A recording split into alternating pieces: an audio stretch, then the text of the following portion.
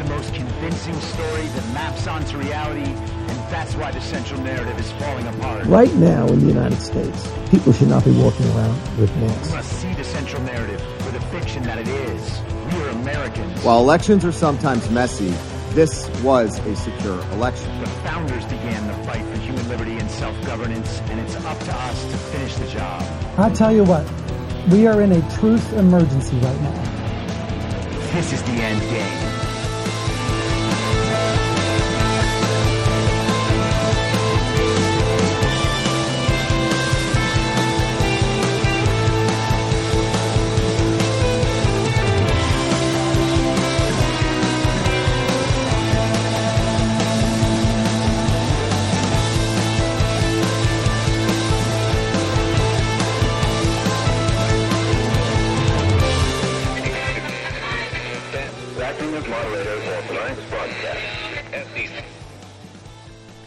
It's Tuesday, May 24th, 2022, the 489th day of dystopia. I'm your moderator, Chris Paul. Let's be reasonable. Before we get started, as always, I must remind you about the great American patriot Mike Lindell and his great American manufacturing company, MyPillow. Go to MyPillow.com, use the promo code REASONABLE, and you can receive up to 60% off items all across the store. They're also doing a bunch of buy one, get one free sales. And when you purchase, they will send you a free gift of Mike Lindell's autobiography.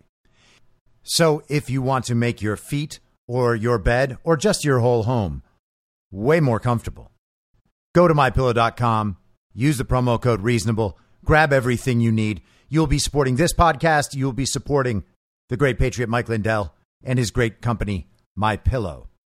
I just want to say a big thank you to everyone who found the podcast yesterday on Substack and then subscribed for a paid membership on Substack. Thank you sincerely. That is the best and one of the only ways I can actually support my continued ability to produce this work. So if you value the work, please sign up for a membership over there. $5 a month breaks down to like a quarter an episode. And I know that people are strapped for cash, so please don't feel like you have to. But if you are able, if you do appreciate the work and want me to be able to continue to do it, anything you can do along those lines will really help. I think probably at some point in June, I might move the show strictly to that model of Substack subscribers. They'll get the episode that day, and maybe I'll put the episode out for free a day or so later. But the honest truth is that I've devoted virtually all my time to this project for the last 2 years and tried to ask really nothing in return because I'm happy to do my part. But there's an extended duration where you can carry on doing that throughout your life. And I'm reaching that point. So if everyone who listens to the show jumped on board and was able to support at that level, I would be able to keep doing all of this and have it be sustaining for at least the next few months. My honest belief has always been there will come a moment where this stuff flips over and then the whole path will open up in front of me and people like me who are currently being suppressed by the social media platforms, banned by the podcast distribution networks, etc. Not complaining about it. That's the world we live in. But I also live in the world where I have to eat and put a roof over my head. So let's get into it. I want to expand a bit on the conversation that I was having in the first half of yesterday's show about the World Economic Forum and the globalists. And what I was laying out was the grand globalist enterprise that we are continually told is nothing more than a conspiracy theory. Now, Klaus Schwab of the World Economic Forum himself wrote a book called COVID-19, The Great Reset. And in that book, Klaus Schwab describes how the COVID-19 pandemic and the world's very proper response to the COVID-19 pandemic would allow us to fix all of the other problems with humanity, as defined by the global communists. It would detach people from everything that they understand to be normal life, and it would bring them into a new normal that they wouldn't refuse, they would actually really like, because it was better than the torture and suffering that they were currently enduring. And of course, this is the promise of every communist regime. It is always for the workers. It is always for the least of us. It is for the marginalized and the most vulnerable. It's for those valiant souls for whom, no matter how much work they perform, they just can't quite seem to get ahead or even keep up. So what we need to do is take over their lives completely because they are useless, according to Yuval Noah Harari. But we're not going to just kill them. People would eventually figure out, maybe a couple years later, that that sort of thing is wrong. So what they need to do is get all of those people to do exactly what they want them to do, but to do it willingly, as if it was of their own volition. Yes, we destroyed your job and your career and you lost your house and your family has no health insurance and it's getting really hard to put food on the table. But look at this tiny apartment we have for you. Just make sure everyone is fully up to date on their vaccine schedules. We're going to need all of your biometrics.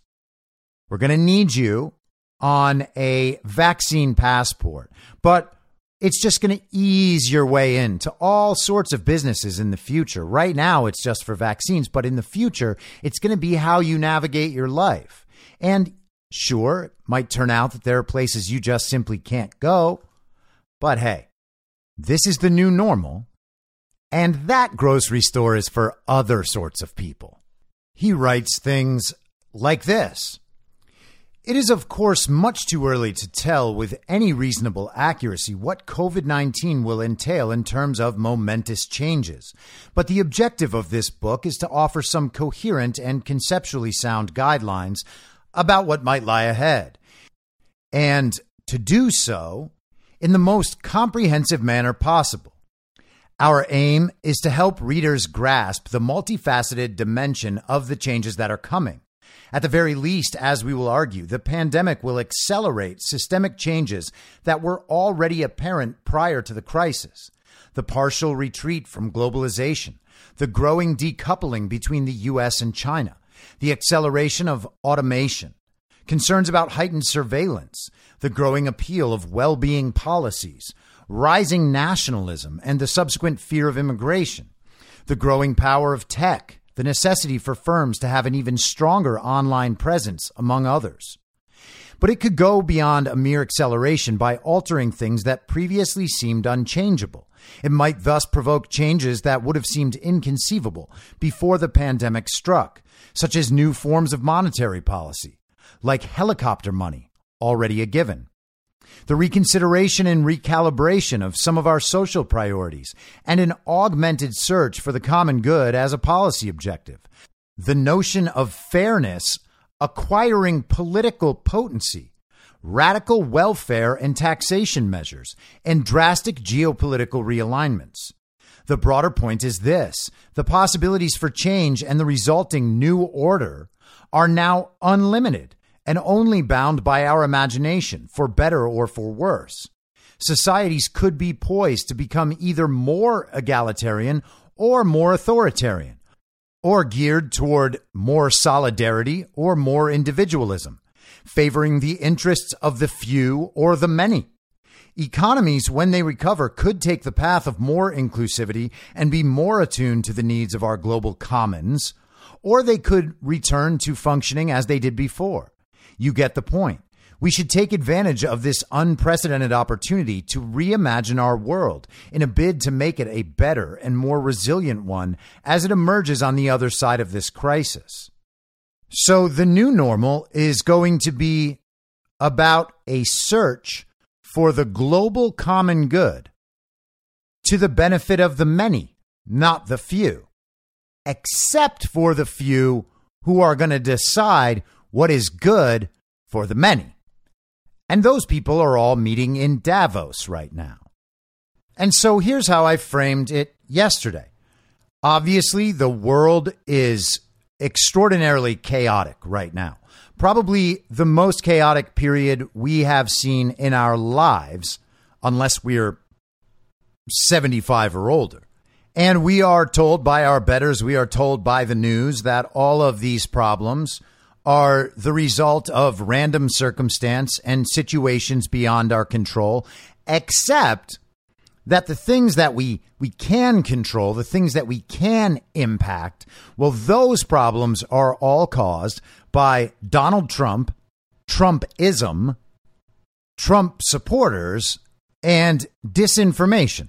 And somehow that small collection of forces and people seized enough power to completely destroy societies and cause all of this chaos, all of these crises that we're experiencing right now. And they don't explain exactly how that happened, because it is pretty widely known that our side of things, the people who care about national sovereignty and individual sovereignty and things like the Constitution and human freedom and morality, we're not in control of all the stuff, okay? The government, completely controlled by the uniparty through stolen elections in nearly all cases, and they exist only to implement the global communist agenda. The corporations, especially the large transnational corporations, and especially the partners of the World Economic Forum, those corporations, we don't control those. The universities, nope. The media, no. Big tech, no. The medical community, no. The international organizations, no. Do we control the entertainment industry? Nope. Professional sports? No. School curriculums? No. Did we encourage lockdowns? No. Masks? No. Vaccines? No. None of us have ever suggested that anything be mandated. So what could the source of all this chaos be? How could it possibly be Trump or Trumpism or Trump supporters or disinformation or people that care about individual sovereignty? How did we take control of the system to the point where everything would be ruined, even though we were left without the power to change anything? And yeah, Donald Trump was in office for 4 years, but he had the Democrat Communist Party trying to thwart him at every turn. He had Rhino Republicans trying to thwart him at every turn. All of those institutions of power were lined up against Donald Trump, and so were the global governing bodies. There was also a soft coup going on the entire time Trump was in office, and then they were planning to steal an election, which they believe that they actually accomplished, but, it turned out that they didn't. And you can complain all you want that that job is not finished yet. The job is obviously not finished, but it is going in the proper direction, and it goes that way faster every single day. So does Donald Trump, Trumpism, Trump supporters, and disinformation, does that explanation have any explanatory power? Does that tell us how the world got to this chaotic state? No, it doesn't. On the other hand, we can look to these global governing bodies, these global organizations, and all these institutions of power that I and many others have referred to over the years as the old guard. All of these institutions that are lined up directly against Donald Trump, Trumpism, the quest for national and individual sovereignty. The powerful forces in the world are lined up totally against that. Those powerful forces do all sorts of studies. They have tabletop exercises. They have war games. They have meetings that they broadcast to the world where they relay their plans about what the world is going to become. They are building the future for everyone. And of course, while they're doing that, they must reinterpret and rewrite the present and the past in order to facilitate an easier transition to that future. And included in all those plans are essentially the step-by-step instructions for what we can see playing out in the real world as they try to implement their agenda. And we can see that the result of that agenda is utter chaos. We can also understand from their own writings that the chaos is the point. The chaos is what allows them to dissolve and disintegrate society, to atomize people, to keep them away from one another so that they can't look each other in the eye and say, wow, everything's kind of going to shit, huh? Who do you think's responsible for that? They don't want that. They want you to look at your phone, see your Apple News feed, read their little headlines about how the globalists are doing everything perfectly, if not for Trump and Trumpism and disinformation and QAnons. And then they just want you to repeat their slogans to everyone else. These global organizations brag about how well connected they are between different world governments, all of the NGOs, the philanthropy community, and of course, all their corporate partners. They consider it an achievement that they are able to get all of these institutions and organizations on the same page so that they will all play their small part in pursuing the same goals. And those goals, those agenda items, we can see the effect they have in the world. And that effect is chaos. Now, for them, all that chaos comes with the promise that they are creating a better and brighter tomorrow for all of us. The most powerful people in the world are going to create a utopia just ahead. And they would get there faster. Except people like me and people like you are out there trying to convince everybody that their plans are actually really, really bad. And not just bad in an incompetent way, like we can see in the world. Not that they just lead to horrible conclusions that were easily predictable before the agenda items were implemented. It's not just that. It's that the plans are also overtly evil. So we know the plans, we know the results, we know that they coordinate on all of this. We know that each individual organization and entity's promise to the global community is to play their part in implementing the agenda. And they actually brag about their results. They call everything that's happening now progress. This is moving them into the world they want. One where they can have all the coastlines, all the mountainous areas, and all the plains, all the farmland, all that. They'll buy that up, but they'll have the workers do all the work there. They'll have robotics do the work there. And the people will live there in little company towns, just like every communist society always progresses toward. You can look at the tech factories in China, like the Foxconn thing. They have dormitories. The people live at work. They go to work in the morning. They return to their little rooms at night. And that's why those buildings have suicide nets, because people try to jump out the windows to kill themselves to get away from their life of enduring a never-ending communist hellscape. That's where we're headed. They take all of the best land, the land that they like to enjoy, a little ocean, a little skiing during the winter. Can't have regular people there. That's oligarch territory. And if it's not oligarch territory yet, well, just throw a few film festivals and we'll get there in time. So you know the global entities. You know all of their partners throughout the world. They are all very proud of these things. They list them for you. All you have to do is visit their websites. You can see them. You know that the agenda is coordinated. You know that the agenda is being implemented. You can see the results of that agenda in your real life. And the same people implementing the agenda are also bragging about the results and telling you how important it is that those agenda items remain implemented and, in fact, are further supported.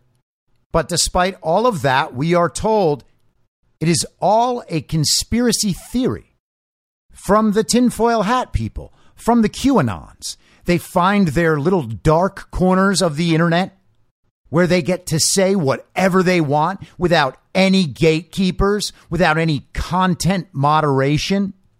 And they spread misinformation to the most mentally vulnerable people, which they, of course, define as anyone who's not brainwashed by the central narrative and believing only things that are provably false.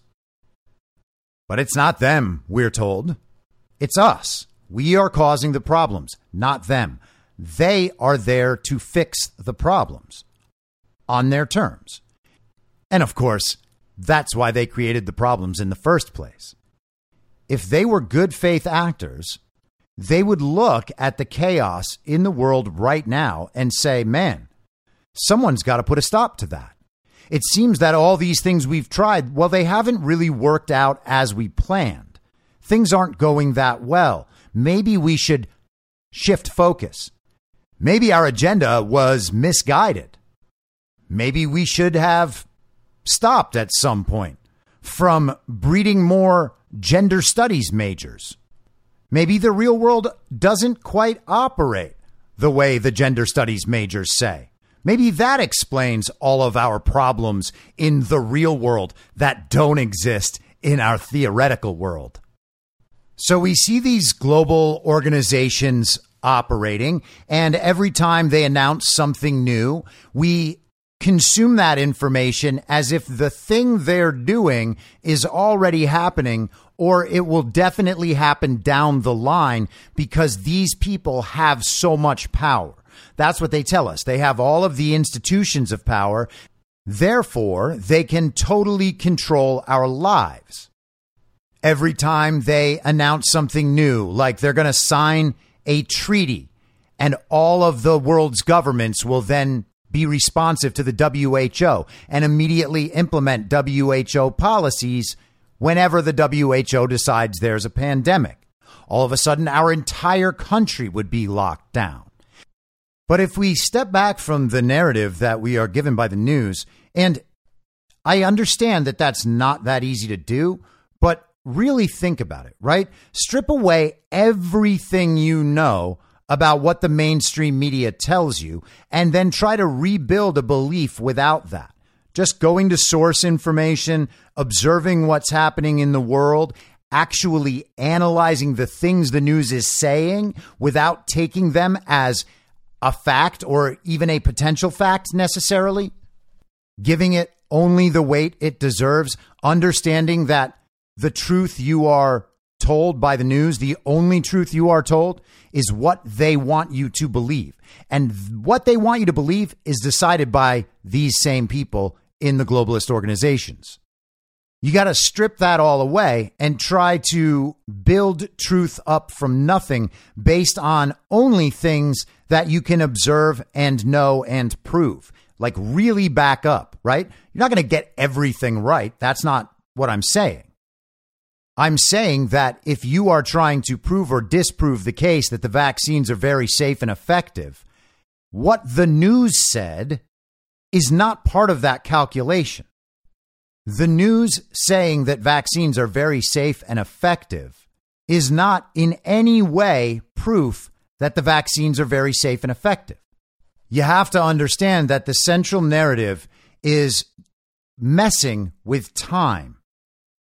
They are at all times confusing you about what's happening in the present moment. They are reinterpreting the past so that the things that you knew and relied on are now discovered to have all been wrong. And they are presetting a narrative about events in the future. because their plans only work with the compliance of the people. And for the people to comply, the people have to believe them. And of course, black pillars and doomers and otherwise ignorant people will say that's not true. They have enough power at their disposal that they could easily oppress all the people worldwide and force us into either compliance or concentration camps or death. And that is the worst possible vision of what the global communist state would bring. I'm not denying that that situation would be possible if these people have as much power as you believe they have. And if they were in fact willing to use that power and wage campaigns of state violence against the people to force them into compliance. But they have not done it yet, and there's a good reason for that. They don't have the power. They want to make people comply out of their own volition, or at least they want people to believe that they are complying of their own volition. But if that was the case, then what is the point of the rest of it? They would have just gone immediately for that. What they need is to be able to have the society be stable afterward and for the people to trust that their hand on the switch is the hand people should want on the switch. Klaus Schwab's most recent book is called The Great Narrative. They need the narrative to work, and the narrative beyond all of their other plans. Their narrative agenda is failing worse than all of their other agendas. Every agenda they have is failing spectacularly, but none of them more spectacularly than their narrative agenda. And you can tell it's failing because they need the censorship and they need the propaganda. So we know the agenda. We know who has the power to implement the agenda. We know that the people in power implementing the agenda are committed to working together, each doing their part to implement the agenda. We know the results of the agenda, and we know that they brag about the results of the agenda as progress toward what's best for everyone. And still, if you're the sort of person with a smooth and soft brain, the kind that would lead you to think that you should vote for Joe Biden, the guy that was mentored by a Klansman for decades in his political career, to solve racism, then you might still say, well, okay, I understand that all that's happening, but those people who are running everything and putting out this agenda and bragging about their results, well, surely they didn't create COVID-19. But turns out, yes, they did do that too. But it must have been some other random explanation or a failure in the calculations. I mean, yes, they are the best in the world at planning and mathematics and all of the necessary things. They have all their little computer models and their AI and their algorithms. Something must have just gone wrong. The system is too complicated. There are too many places it can break down. And not realizing that that is actually a very powerful argument against communism in the first place, they will still use that to shift blame away from the global communists. But allow me to give you one more part of the argument that perhaps all of this is not a conspiracy theory. And to that, I look to no less than Oxfam International. They had a headline yesterday: pandemic creates new billionaire every 30 hours. Now 1 million people could fall into extreme poverty at the same rate in 2022. Okay? So on average, a new billionaire every 30 hours since the pandemic began. Simultaneously, 1 million people in the world might fall into extreme poverty at the same rate. Now, that's upwards of 5 million people per week falling into extreme poverty to create each and every one of those billionaires. And that process has been going on for 2 years. The New York Times in August of 2020 was reporting that a couple 100 million people in the world, I think maybe it was 150 to 200 at that point, had already fallen into extreme poverty. That's what the lockdowns did. Who were the lockdowns suggested by? Oh, it's these people. But let's not focus on the bad. Let's focus on the good. Think of how much philanthropy all of these new billionaires can provide by going directly to the World Economic Forum and all of their transnational corporate partners, and they'll all work on the project together. All of these new billions that, of course, sprang from nothing and weren't reallocated from the people of the world into the hands of the most wealthy. Imagine how quickly we will fix everything once we have all that money, too. And just to read a bit from their report, billionaires are arriving in Davos to celebrate an incredible surge in their fortunes. The pandemic and now the steep increases in food and energy prices have, simply put, been a bonanza for them.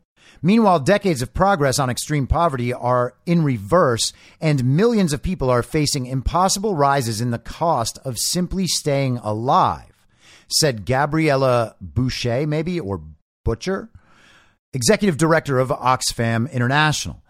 This brief shows that 573 people became new billionaires during the pandemic at the rate of one every 30 hours. We expect this year that 263 million more people will crash into extreme poverty at a rate of 1 million people every 33 hours. Billionaires' wealth has risen by more in the first 24 months of COVID-19 than in 23 years combined. The total wealth of the world's billionaires is now equivalent to 13.9% of global GDP. This is a threefold increase, up from 4.4% in 2000. Billionaires' fortunes have not increased because they are now smarter or working harder. Workers are working harder for less pay and in worse conditions. The super rich have rigged the system with impunity for decades, and they are now reaping the benefits. They have seized a shocking amount of the world's wealth as a result of privatization and monopolies, gutting regulations and workers' rights while stashing their cash in tax havens, all with the complicity of governments. Meanwhile, millions of others are skipping meals, turning off the heating, falling behind on bills, and wondering what they can possibly do next to survive. Across East Africa, one person is likely dying every minute from hunger. This grotesque inequality is breaking the bonds that hold us together as humanity. It is divisive, corrosive, and dangerous. This is inequality that literally kills. And they go on to mention that 40 new pharma billionaires have been created. So we can see their agenda. We can watch their agenda be implemented. We can know the entities that are participating in the agenda, the partners of all these globalist organizations, their governmental partners, their corporate partners. We can see the results. We can feel the results in our own lives. We hear about the results from our friends. We know that the world is in a period of crisis and chaos. And we can see that the very same people are profiting at extraordinary rates on all of this. And we are told, of course, because they are the best and brightest of us. They are the experts. They have the tools and the technology and the algorithms that are able to help them game the system. When things are going bad, they still profit. But it doesn't mean they cause the bad things, except for the fact of everything else. And you can actually see that they did cause the bad things. And they told us exactly how they were going to cause the bad things. And now they are bragging about the results. Is it still a conspiracy theory? But somehow, despite all their great success, they still need to get everybody on board. They still need to convince everyone that they are doing the right thing and that we should just let them have more power. They need us to keep believing that it's all working, no matter how bad things get in our own lives. But it turns out they've begun to realize that their project is failing. So let's talk about that for a little while. Here is Klaus Schwab from the World Economic Forum being interviewed by a very slim-headed Englishman who usually reports on the British royal family. So a very, very serious person. This year's event is more important than ever, given the challenges that the world is facing. Klaus Schwab says it's crucial that leaders meet in person as it helps create trust between them. You see every day how the world is falling apart with the different crises which we have to manage. And you can exchange in small circles ideas, you can take certain decisions. But it was so important to bring the global community, the global stakeholder community, together in person again. Because it's only the personal interaction which creates trust, or which recreates trust. You can see every day how the world is falling apart. Well, whose perspective is he speaking from? He's talking about how all of these people are going into extreme poverty. He's talking about the chaos and the crises that just keep springing up out of nothing randomly. Even though we have all the best experts, the adults are in the room. Somehow things are still going wrong. The world is falling apart. And what we need to do is get the global community together in person. Oh, wait, the global stakeholder community. Got that? That's very critical every time he says stakeholder. Those are the people he's gathered together, the global stakeholders, the people who have skin in the globalist game. That's what he's talking about. The people who execute the agenda and reap the rewards. Those are the stakeholders. You are not a stakeholder. Stakeholders have decision-making power. You have no decision-making power.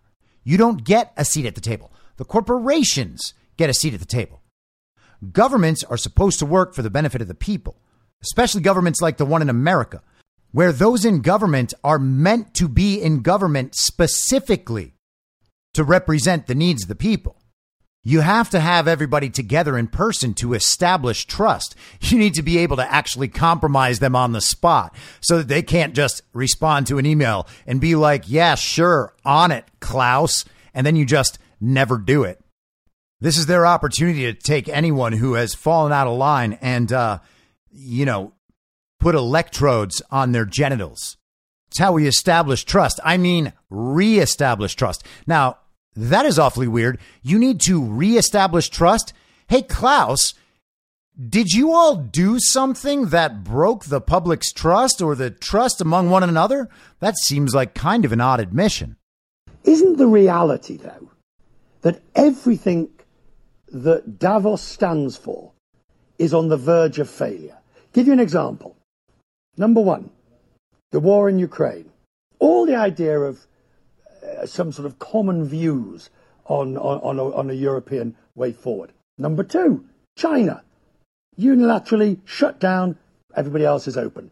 Number three, we're failing on our climate targets. So what's the purpose? Ukraine's a disaster, China's a disaster, and no one cares about your climate change nonsense. So what's up with that, Klaus? First, Davos never has been as important as it is now, particularly for the reasons you mentioned. We cannot prevent the war in Ukraine.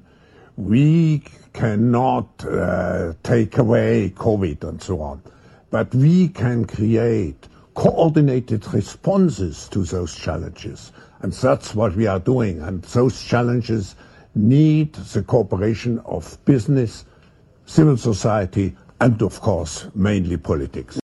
So it's because of these crises that Davos and the World Economic Forum project is so important. Yes, the agendas implemented by all of the most powerful people in the world have been directly responsible for all this chaos, and none of the stuff that they have said was going to happen has actually happened in the way that they described it, in a way that is successful, in a way that actually does benefit anyone besides all of those brand new billionaires. But that's why it's important that they reassert and reaffirm their own power and their own ability to make the decisions for everyone else, for the benefit of everyone else. And it's kind of amazing that Klaus's defense is essentially, turn that frown upside down. And that's the sort of thing you might think if you personally and all of the people you care about are actually reaping great reward from all of these problems. And of course, the combination of narcissism and utter incompetence that is present in Klaus Schwab leads him to believe that he and people like him, people much, much better than us, obviously, are the solution. Sure, things are bad, but you have to understand that these bad things that resulted from the implementation of our agenda, these are just speed bumps. Wait until we implement the entire agenda. It's going to get a whole lot worse, but after that, utopia. And the good news is we'll all be profiting in the meantime. So why didn't you invite Russians? Because if dialogue is so important, then wouldn't it have been better to have had those non-sanctioned Russians at the table?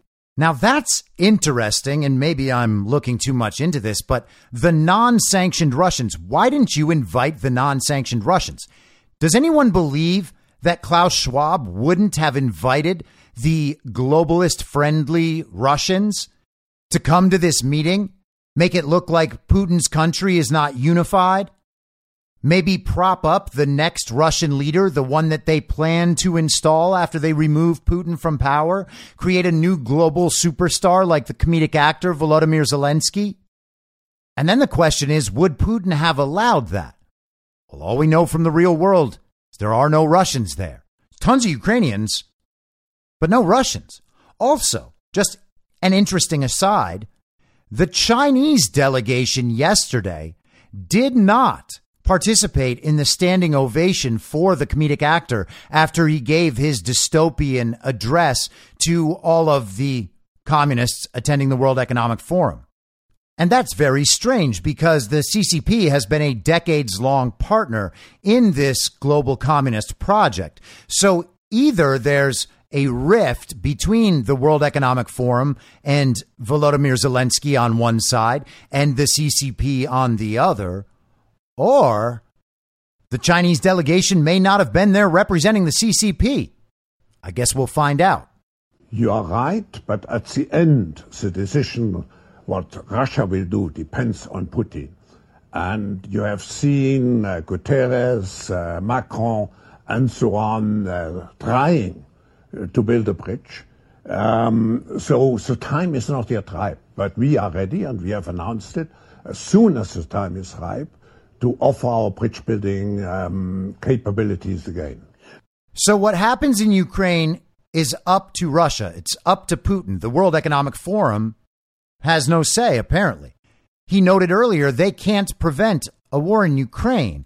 And, hey, Klaus, if your globalist organizations like the EU and the UN and NATO and the World Economic Forum and your other little organizations where you exert global influence on sovereign nations, if they can't prevent the war in Ukraine, then what are they there for? Why do we have a UN if compromise without war is unattainable? Each and every one of these international bodies, these globalist organizations, has failed at their only critical task.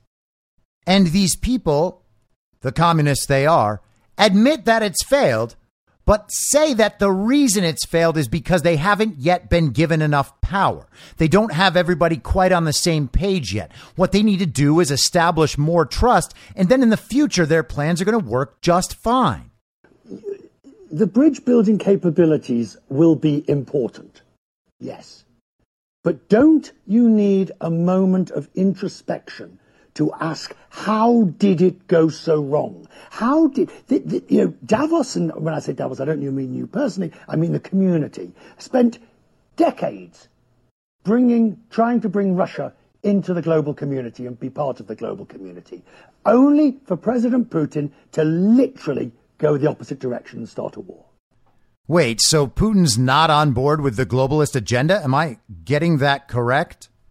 I'm just checking for all those people who still think that this is all a ruse and that Putin is still very much a part of the World Economic Forum project. Yes, and we regret it. But if you look at global affairs, some certain developments go into the right direction, and even the Forum and even Davos cannot prevent that certain issues are not developing as we would like have them to do. In that sense, it's going to be more difficult because we're also entering economic great difficulties, truly awful times.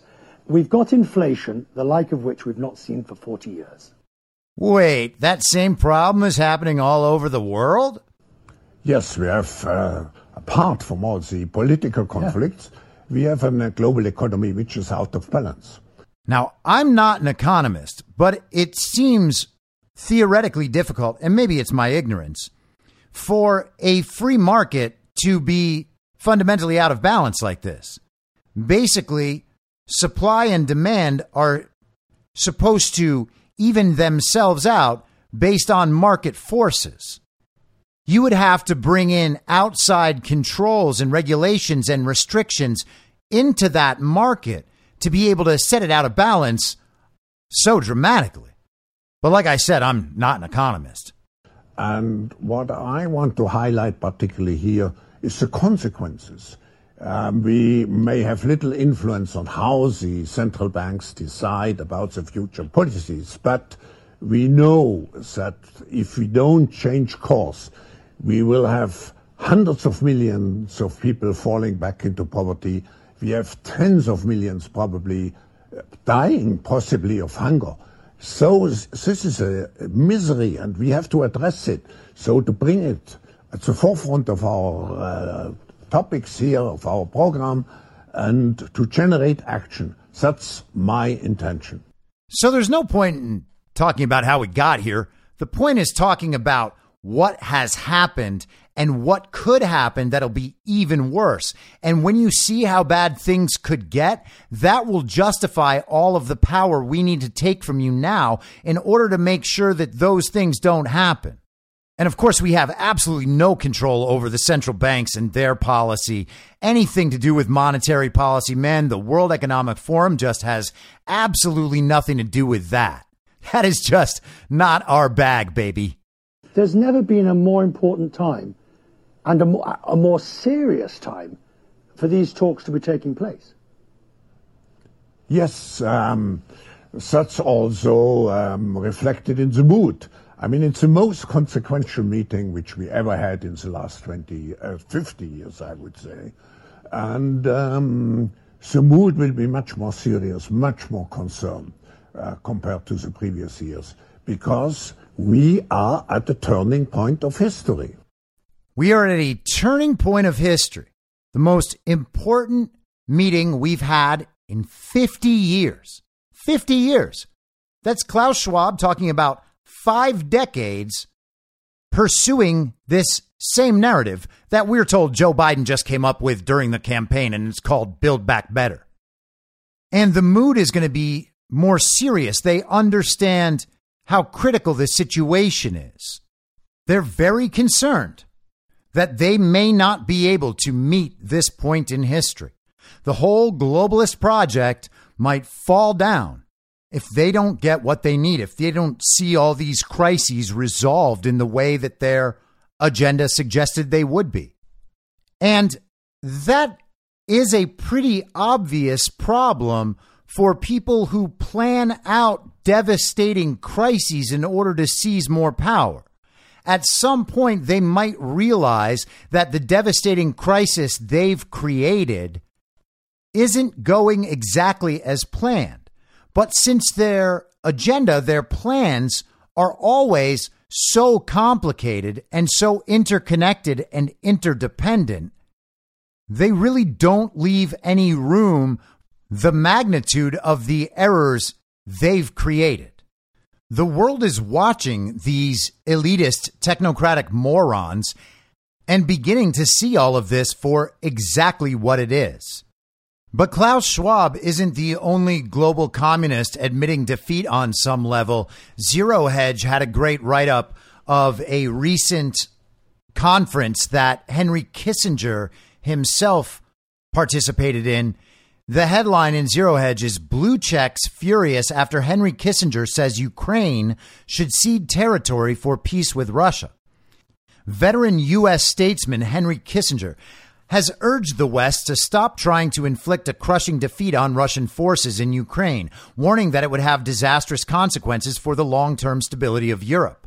I hope the Ukrainians will match the heroism they have shown with wisdom, Kissinger warned an audience at the World Economic Forum in Davos, Switzerland, adding with his famous sense of realpolitik that the proper role for the country is to be a neutral buffer state rather than the frontier of Europe. Well, good luck at keeping it a neutral buffer state under globalist control, Henry. He said, negotiations need to begin in the next 2 months before it creates upheavals and tensions that will not be easily overcome. Ideally, the dividing line should be a return to the status quo ante. Pursuing the war beyond that point would not be about the freedom of Ukraine, but a new war against Russia itself.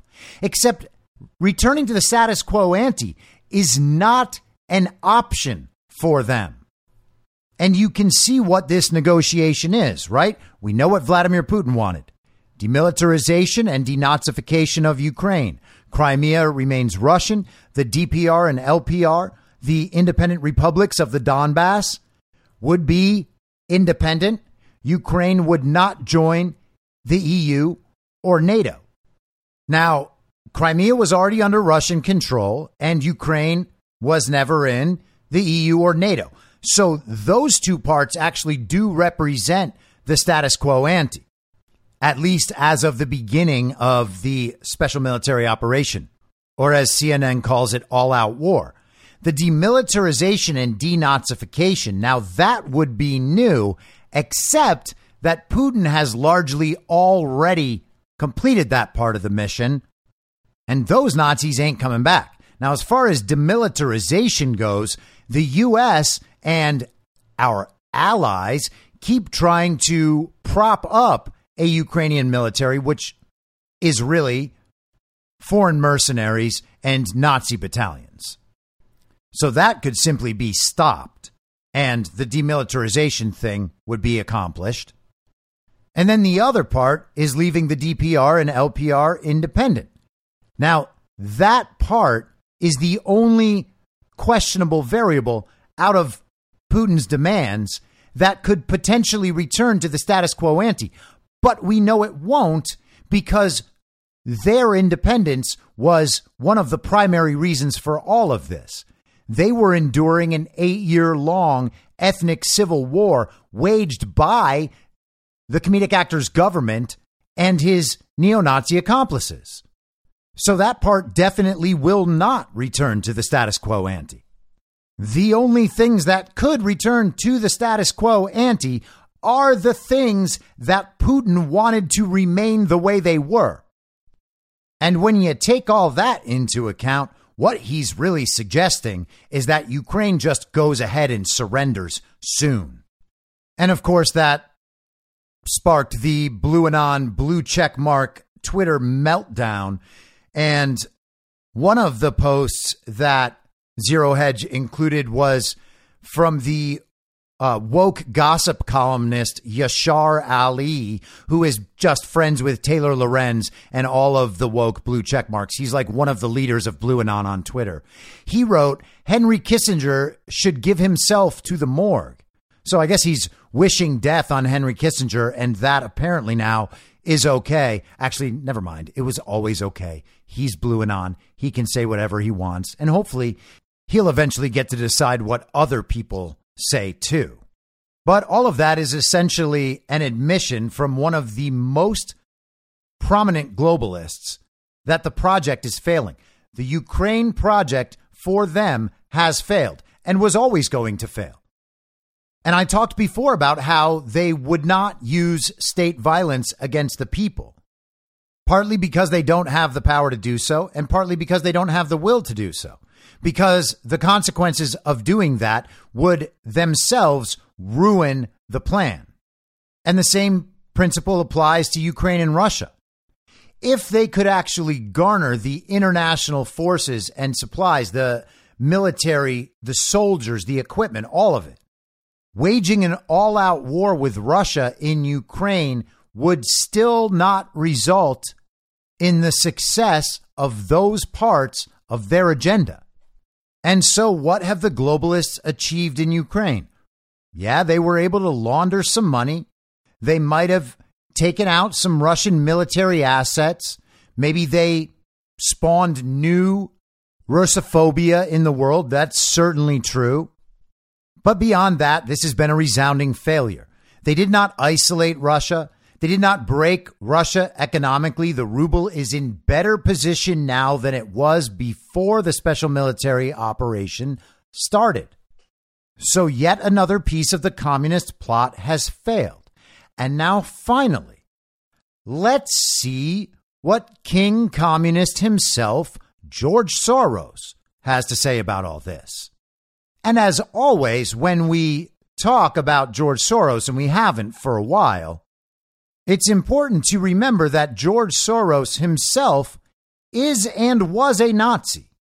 And I know he can't be a Nazi. He's Jewish, just like the comedic actor. Except this is from 60 Minutes. To understand the complexities and contradictions in his personality, you have to go back to the very beginning, to Budapest, where George Soros was born 68 years ago to parents who were wealthy, well-educated, and Jewish. When the Nazis occupied Budapest in 1944, George Soros' father was a successful lawyer. He lived on an island in the Danube and liked to commute to work in a rowboat. But knowing there were problems ahead for the Jews, he decided to split his family up. He bought them forged papers, and he bribed a government official to take 14-year-old George Soros in and swear that he was his Christian godson. But survival carried a heavy price tag. While hundreds of thousands of Hungarian Jews were being shipped off to the death camps, George Soros accompanied his phony godfather on his appointed rounds, confiscating property from the Jews. These are pictures from 1944 of what happened to George Soros' friends and neighbors. You're a Hungarian Jew who escaped the Holocaust by posing as a Christian. Right. And you watched lots of people get shipped off to the death camps. Right. I was 14 years old. And I would say that that's when my character was made. In what way? That one should think ahead, one should understand and anticipate events, and one is threatened. It was a tremendous threat of evil. I mean, it was a very personal experience of evil. My understanding is that you went out with this protector of yours who swore that you were his adopted godson. Yes. Went out, in fact, and helped in the confiscation of property from the Jews. That's right. Yes. I mean, that sounds like an experience that would send lots of people to the psychiatric couch for many, many years. Was it difficult? Not at all. Not at all. Maybe as a child you don't see the connection, but it created no problem at all. No feeling of guilt. No. For example, that I'm Jewish, and here I am watching these people go. I could just as easily be there. I should be there. None of that. Well, of course, I could be on the other side, or I could be the one from whom the thing is being taken away. But there was no sense that I shouldn't be there, because that was, well, actually, funny way, it's just like in markets, that if I weren't there, of course I wasn't doing it, but somebody else would be taking it away anyhow. And it was whether I was there or not, I was only a spectator, the property was being taken away. So helping to take away, to confiscate his neighbor's property and load them onto trains, that's where his character was formed. He feels no guilt about it whatsoever. That's George Soros, 60 Minutes, 1998. That is who George Soros is. This is from today in Of course, Project Syndicate, George Soros' own personal mouthpiece. Since the last Davos meeting, the course of history has changed dramatically. Russia invaded Ukraine. This has shaken Europe to its core. The European Union was established to prevent such a thing from happening. Oh, so the European Union failed? That's so odd. Even when the fighting stops, as it eventually must, the situation will never revert to the status quo ante. Indeed, the Russian invasion may turn out to be the beginning of World War III, and our civilization may not survive it. And Soros did so well with World War II. Why would he even be against it? The invasion of Ukraine did not come out of the blue. The world has been increasingly engaged over the past half decade or longer in a struggle between two diametrically opposed systems of governance, open society and closed society. Let me define the differences as simply as I can. And before we go ahead and allow him to do that, let's also notice that the last half decade or so describes the time between 2014 and now, when George Soros and Barack Obama and Victoria Nuland and all of that side of the global communist project actually overthrew the government in Ukraine and then began waging the ethnic civil war in the Donbass. Maybe that's what he's referring to. In an open society, the role of the state is to protect the freedom of the individual. In a closed society, the role of the individual is to serve the rulers of the state.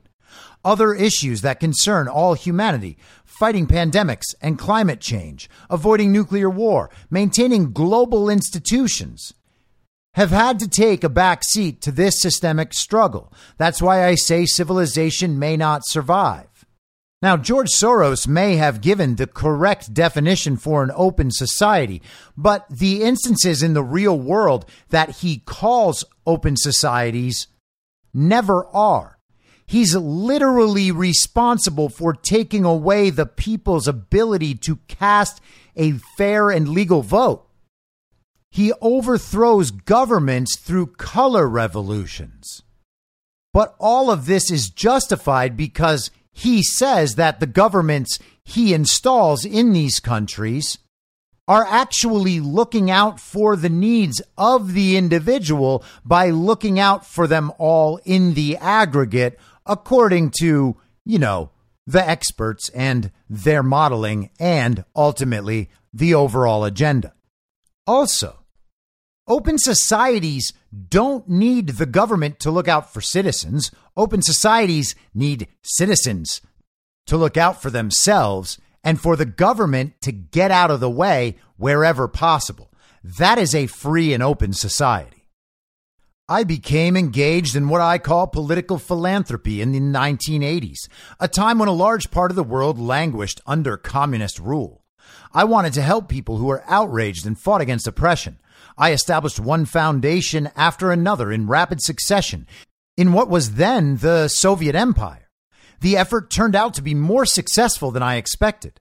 Those were exciting days. They also coincided with a period of personal financial success that allowed me to increase my annual giving from $3 million in 1984 to more than $300 million 3 years later.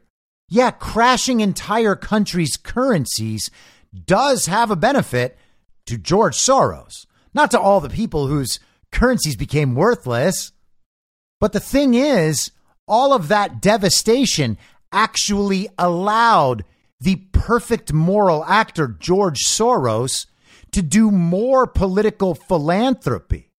Soros is like a phoenix rising from the ashes of the fire he set, and then saying, "Hey, don't worry, guys.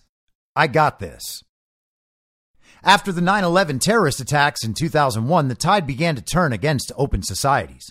Repressive regimes are now ascendant and open societies are under siege. Today, China and Russia represent the greatest threats to open societies.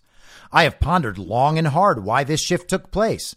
Part of the answer is to be found in the rapid development of digital technology, especially artificial intelligence. Man, that's weird. Their own tools are turning against them. The technology's just like, man, these Nazis are nuts. I'm out of here. Kind of like how George Soros's lower eyelids tried to escape his blackened, icy stare. In theory, AI ought to be politically neutral. It can be used for good or bad. In practice, the effect is asymmetric.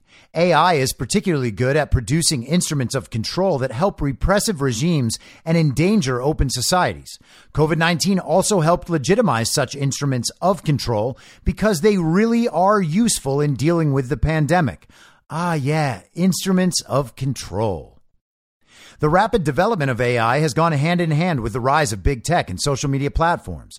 In short order, these conglomerates have come to dominate the global economy, their reach extending around the world. These developments have had far-reaching consequences. They have sharpened the conflict between China and the United States.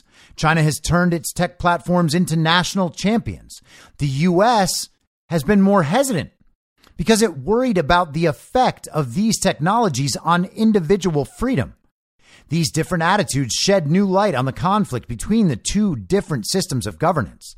President Xi Jinping's China, which collects personal data to surveil and control its citizens more aggressively than any other country in history, ought to benefit from these developments. But as I shall explain, that is not the case. Now, why in the world would that be? I'm sure he's going to give us an answer. Let me first turn to recent developments, in particular the meeting between Xi and Russian President Vladimir Putin on February 4th at the opening ceremony of the Beijing Winter Olympics. They issued a long statement announcing that the cooperation between them has no limits. Putin informed Xi of a special military operation in Ukraine, but it is unclear whether he told Xi that he had a full-scale invasion in mind. U.S. and British military experts certainly told their Chinese counterparts what was in store. Xi approved, but asked Putin to wait until the conclusion of the Winter Games. For his part, Xi resolved to hold the Olympics despite the appearance of the highly contagious Omicron variant that was just beginning to spread in China. The organizers went to great lengths to create an airtight bubble for the competitors, and the Olympics concluded without a hitch. And I imagine that the athletes who were forcibly quarantined might have something different to say about that. But Omicron established itself in the community, first in Shanghai, China's largest city and commercial hub. Now it is spreading to the rest of the country. Yet Xi persists to this day with his zero COVID policy, which has inflicted great hardships on Shanghai's population by forcing residents into makeshift quarantine centers instead of allowing them to self-quarantine at home. Shanghai's inhabitants have been driven to the verge of open rebellion. And it should strike everyone as odd that someone who Soros formerly looked at as a partner, that's Xi Jinping, is implementing the policies that were encouraged by other Soros partners all around the world and implemented by global communists everywhere, including in many places in the United States. Now the policy's no good, and now she's no good, because even though they were all aligned before, they're not now. Many people are puzzled by this seemingly irrational approach to the pandemic, but I can give you the explanation. Xi harbors a guilty secret.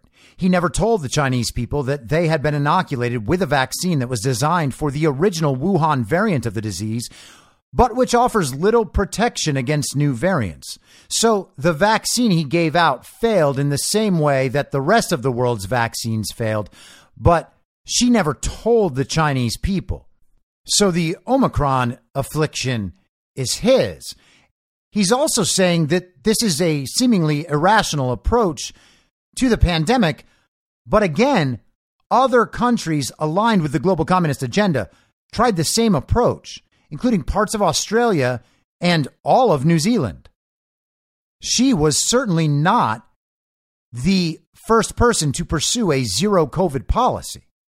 And you'll remember that even here, people were talking about totally eradicating the virus. If everybody just locked down for 2 weeks, the whole thing would be gone. It would be over. Theoretically, and theoretically is the only level on which we discuss things. Xi cannot afford to come clean about this because he is at a very delicate moment in his career. His second term in office expires this fall, and he wants to be appointed to an unprecedented third term and eventually become ruler for life. He has carefully choreographed a process that would allow him to fulfill his life's ambition, and everything must be subordinated to this goal. And of course, this is exactly how they talk about Vladimir Putin. It's exactly how they talk about Viktor Orban, and it's exactly how they talk about Donald Trump. In the meantime, Putin's, quote, special military operation, end quote, has not unfolded according to plan. He expected his army to be welcomed as liberators by the Russian-speaking population of Ukraine. His soldiers carried dress uniforms for a victory parade. Instead, Ukraine put up an unexpectedly strong resistance and inflicted severe damage on the invading Russian army, which was badly equipped, badly led, and soon became demoralized. The U.S. and the EU rallied to Ukraine's support and supplied it with armaments. With their help, Ukraine was able to defeat the much larger Russian army in the battle for Kyiv. Except that battle never happened, and Russia never tried to take Kyiv. This is myth-making. This is a reinterpretation of recent history. It is a flat-out lie. And yet, because he declares it assertively, with confidence, it is expected that the reader will be like, oh yeah, everybody knows that. Everybody knows that Ukraine defeated Russia in the battle for Kyiv. Putin could not afford to accept defeat and changed his plans accordingly. He put General Vladimir Shamanov, well known for his cruelty in the siege of Grozny, and later for the savagery of the campaign he conducted in Syria, in charge and ordered him to produce some success by May 9th, when Victory Day was to be celebrated. Now again, Putin not being able to afford accepting defeat. What metric is that being based on? That his people would not accept it? His people have an 80% approval rating of Vladimir Putin. Vladimir Putin is a rock star in Russia right now. He also is not defeated. So accepting defeat while winning would be insane. And the other globalists are recognizing this. The Western media is recognizing this. The narrative has shifted now to what is it okay for Ukraine to give up in order for this all to stop? And immediately you again see them in a narrative battle. They want to win the story. The battle on the ground is unwinnable for the global communists, but they still believe they can win the narrative.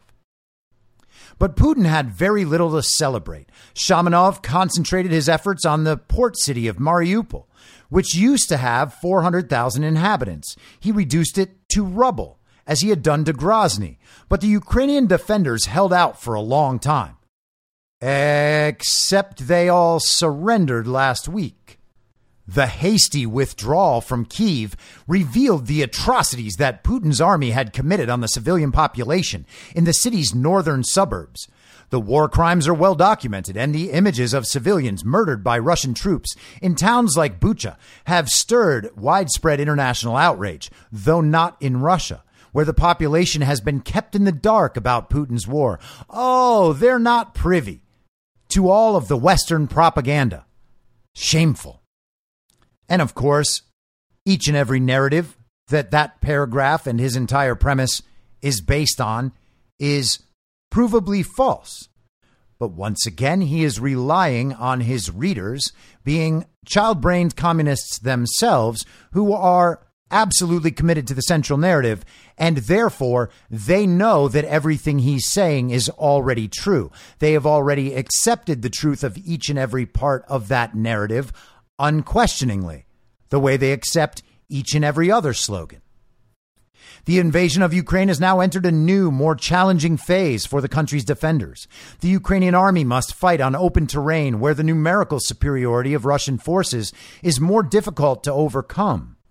And that's strange because not 5 paragraphs ago, he said Ukraine put up an unexpectedly strong resistance and inflicted severe damage on the invading Russian army, which was badly equipped, badly led, and soon became demoralized. So the demoralized army with bad equipment and bad leadership is still going to win in open terrain because of the numbers game. And the truth of that statement also has to exist in the world that we are told war is waged with technology and information now. And seeing as how the Russian military is ill-equipped and poorly led, shouldn't they be getting dominated with the technology and information despite outnumbering the Ukrainian forces? But I'm probably wrong. This crazy old Nazi's got it right. The Ukrainians are doing their best, counterattacking, even at times boldly penetrating Russian territory. Such tactics have had the added benefit of bringing home to the Russian population what is really going on. The U.S. has also done its best to reduce the financial gap between Russia and Ukraine, most recently by allocating an unprecedented $40 billion in military and financial aid to Ukraine's government. I can't predict the outcome, but Ukraine certainly has a fighting chance. Oh yeah, then why is Henry Kissinger telling them to surrender? Recently, Italian Prime Minister Mario Draghi and other European leaders went even further. They want to use the Russian invasion of Ukraine to promote greater European integration so that what Putin is doing can never happen again. They always want to make it so nothing bad can ever happen again. It is so cute. Former Italian Prime Minister Enrico Letta, leader of the Partito Democratico, proposed a plan for a partly federated Europe. The federal portion would cover foreign affairs, asylum, energy, defense, and social and health policies. Many people, including me, insist that both food and climate security should be added to the list.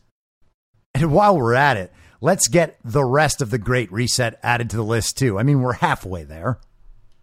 At Europe's federal core, no member state would have veto power. In other policy domains, member states could join, quote, coalitions of the willing, or simply retain their veto power. So yeah, let's go ahead and centralize government a little further. French President Emmanuel Macron, in a significant broadening of his pro-European approach, has advocated the importance of geographic expansion and the need for the EU to prepare for it. Not only Ukraine, but also Moldova, Georgia, and the Western Balkans should qualify for EU membership. It will take time to work out the details, but Europe seems to be moving in the right direction. It has responded to the invasion of Ukraine with greater speed, unity, and vigor than ever before in its history. After a hesitant start, European Commission President Ursula von der Leyen has also found a strong pro-European voice. See, they weren't doing the right things, but now they are. But Europe's dependence on Russian fossil fuels remains excessive, owing largely to the mercantilist policies pursued by former German Chancellor Angela Merkel. She had made special deals with Russia for the supply of gas and made China Germany's largest trading partner. Germany became the best performing economy in Europe. But now there is a heavy price to pay. Germany's economy needs to be reoriented, and that will take a long time. Oh, Germany needs a great reset, even though the great reset had already started? What a shame. I guess that's just more success and more progress they've made. German Chancellor Olaf Scholz was elected because he promised continuity with Merkel's policies and style of government. But events forced him to abandon continuity, which did not come easy because he had to break with some hallowed traditions of his own Social Democratic Party. When it comes to maintaining European unity, however, Scholz always seems to do the right thing in the end. He suspended the Nord Stream 2 gas pipeline, committed 100 billion euros to defense, and provided arms to Ukraine, breaking with a long-standing taboo. And Western democracies more generally responded with similar resolve to the Russian invasion of Ukraine. And that's actually funny. I was reading this morning that 165 out of the world's 195 countries did not go along with Russian sanctions, though we are told Russia is isolated from the rest of the world. What do the two dictators, Putin and Xi, now tied together in an alliance, have to show for themselves? They have a lot in common. They rule by intimidation, and as a consequence, they make mind-boggling mistakes. You mean like pursuing a decades-long agenda of creating one world global governance, a system of global communism, and inciting global crises so that your agenda can be successfully implemented because the people of the world continue rejecting it through normal processes? And then you execute all of that so poorly that the entire world realizes those kinds of mistakes? Putin expected to be welcomed in Ukraine as a liberator. Likewise, she is sticking to a zero COVID policy that can't possibly be sustained. Putin seems to have recognized that he made a terrible mistake when he invaded Ukraine and is now preparing the ground for negotiating a ceasefire.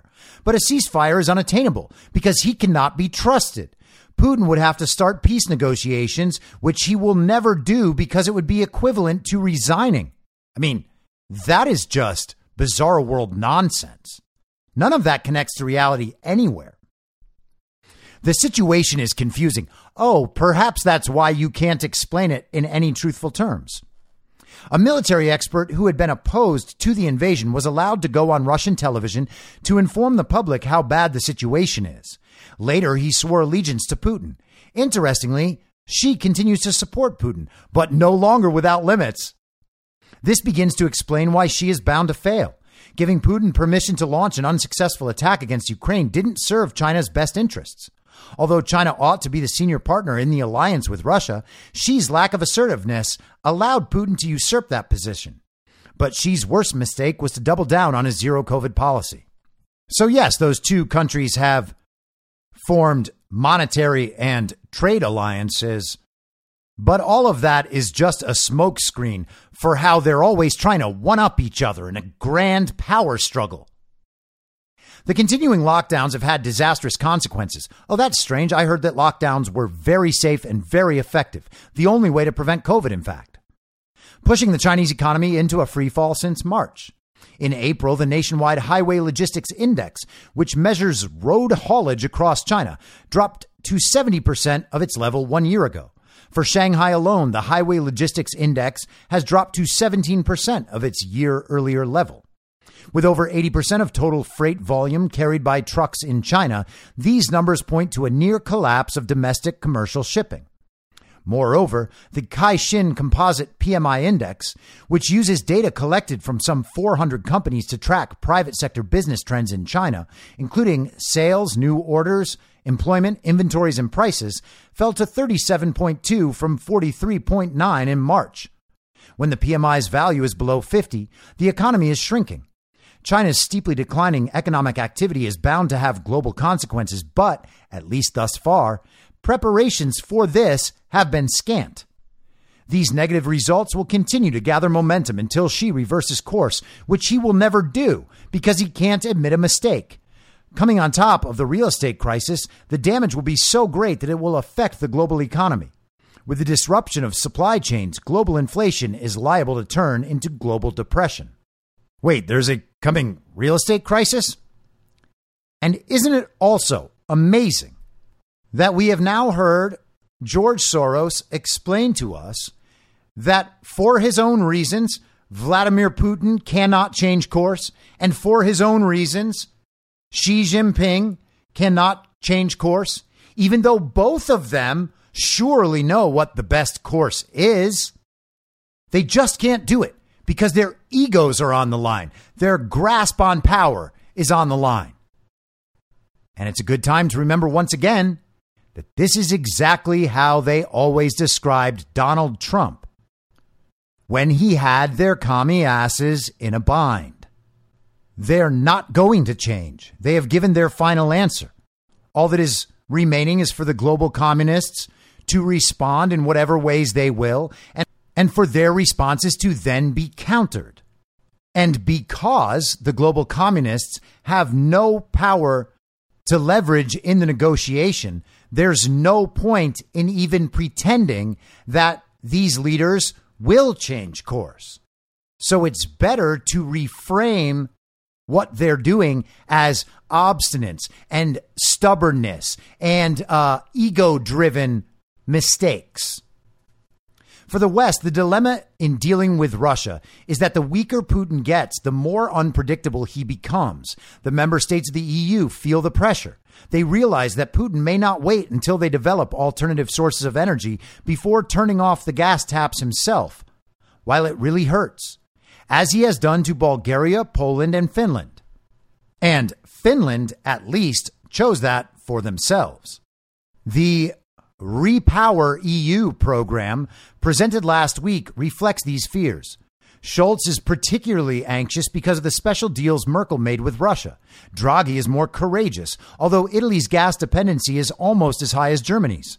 Europe's cohesion will face a severe test, but if it continues to act together, it could strengthen both Europe's energy security and leadership on climate change. Oh, only positive outcomes. And of course, when the gas cuts off and these countries have no energy, the global communists will tell them how what's happening is progress because they are getting closer to meeting their climate goals. So once again, you can see that the agenda caused the crisis. Who benefits? Them. How do they review the problem? As a speed bump on the road to progress. So let's get back to the agenda. What about China? She has many enemies. Nobody dares to attack him directly because he controls all the instruments of surveillance and repression. So he's got it all. But it is well known that within the Communist Party, dissension has become so sharp that it has found expression in articles that ordinary people can read. Yeah, George, you guys kind of control the global state media. So, of course, articles that criticize your enemies are widely available. Great point. Oh, they're evading Chinese censorship. Got it. Contrary to expectations, Xi may not get his coveted third term because of the mistakes he has made. But even if he does, the Politburo may not give him a free hand to select the members of the next Politburo. That would greatly reduce his power and influence and make it less likely that he will become ruler for life. So contrary to expectations, Xi could be ousted, and then things would improve in China from the global communist perspective. Isn't that strange? Since Xi runs the Chinese Communist Party and Xi is now the enemy? Gosh, all the variables, what could they mean? It's worth noting that George Soros sounds like he is committed to a regime change policy in China, in addition to the regime change policy already expressed regarding Russia. Meanwhile, as the war in Ukraine rages on, the fight against climate change has had to take second place. That's crazy. We're all going to be dead in 8 years unless the climate change agenda runs exactly on schedule. That's what AOC told me. Nothing can possibly make climate change play second fiddle. Nothing matters if we're all dead from climate change. Did these people forget everything they've been saying for decades? Or did it just become inconvenient? Yet the experts tell us that we have already fallen far behind, and climate change is on the verge of becoming irreversible. That could be the end of our civilization. Man, in that first paragraph, he said that World War III would be the end of our civilization. But that's also strange because he's one of the people causing World War III. Man, it's like the things these nutty old Nazis say don't make any sense. I find this prospect particularly frightening. Most of us accept the idea that we must eventually die, but we take it for granted that our civilization will survive. I love that he is saying that most of us accept the idea that we must eventually die. But not everybody. Who wouldn't accept something like that? Oh, it's George Soros and all his friends. Therefore, we must mobilize all our resources to bring the war to an early end.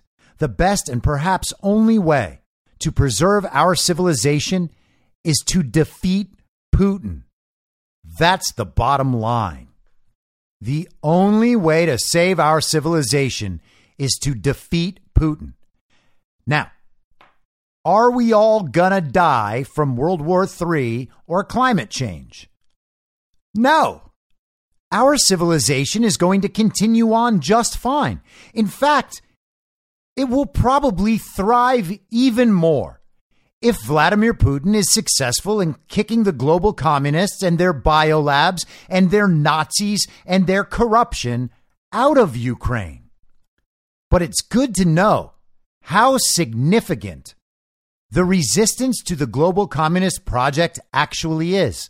This is their most critical time. It's a cause for seriousness and concern. They must all come together to get on the same page, to create trust so that they can build the future that they've planned all along. Because if anything else goes wrong, then the whole project is over.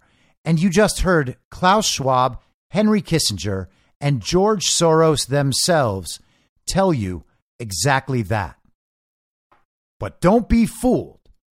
There is absolutely no coordination between their messages. To suggest otherwise, now that would be a conspiracy theory. I'll be back tomorrow at the same reasonable time on the same reasonable podcast network. I don't have a network. Masks and lockdowns don't work. They lied to you about a pandemic, and Joe Biden will never be president. In my mind, that's the end game. Thanks for listening. If you'd like to follow what I'm reading and thinking throughout the day, you can do that by downloading the Telegram Messenger app and going to t.me/I'm your moderator. On social media, you can follow me on Truth Social, Getter, and Gab at I'm your moderator. I also have channels on Rumble and BitChute. If you'd like to follow the writing, you can find me at imyourmoderator.substack.com. The merch site is cancelcouture.com, or go direct shop.spreadshirt.com/cancel-couture. If you'd like to support the podcast financially, the best place to do that is Ko-Fi. Go to ko-fi.com/I'm your moderator. And all of these details will appear in the show notes with each episode. I'll see you soon down on the range.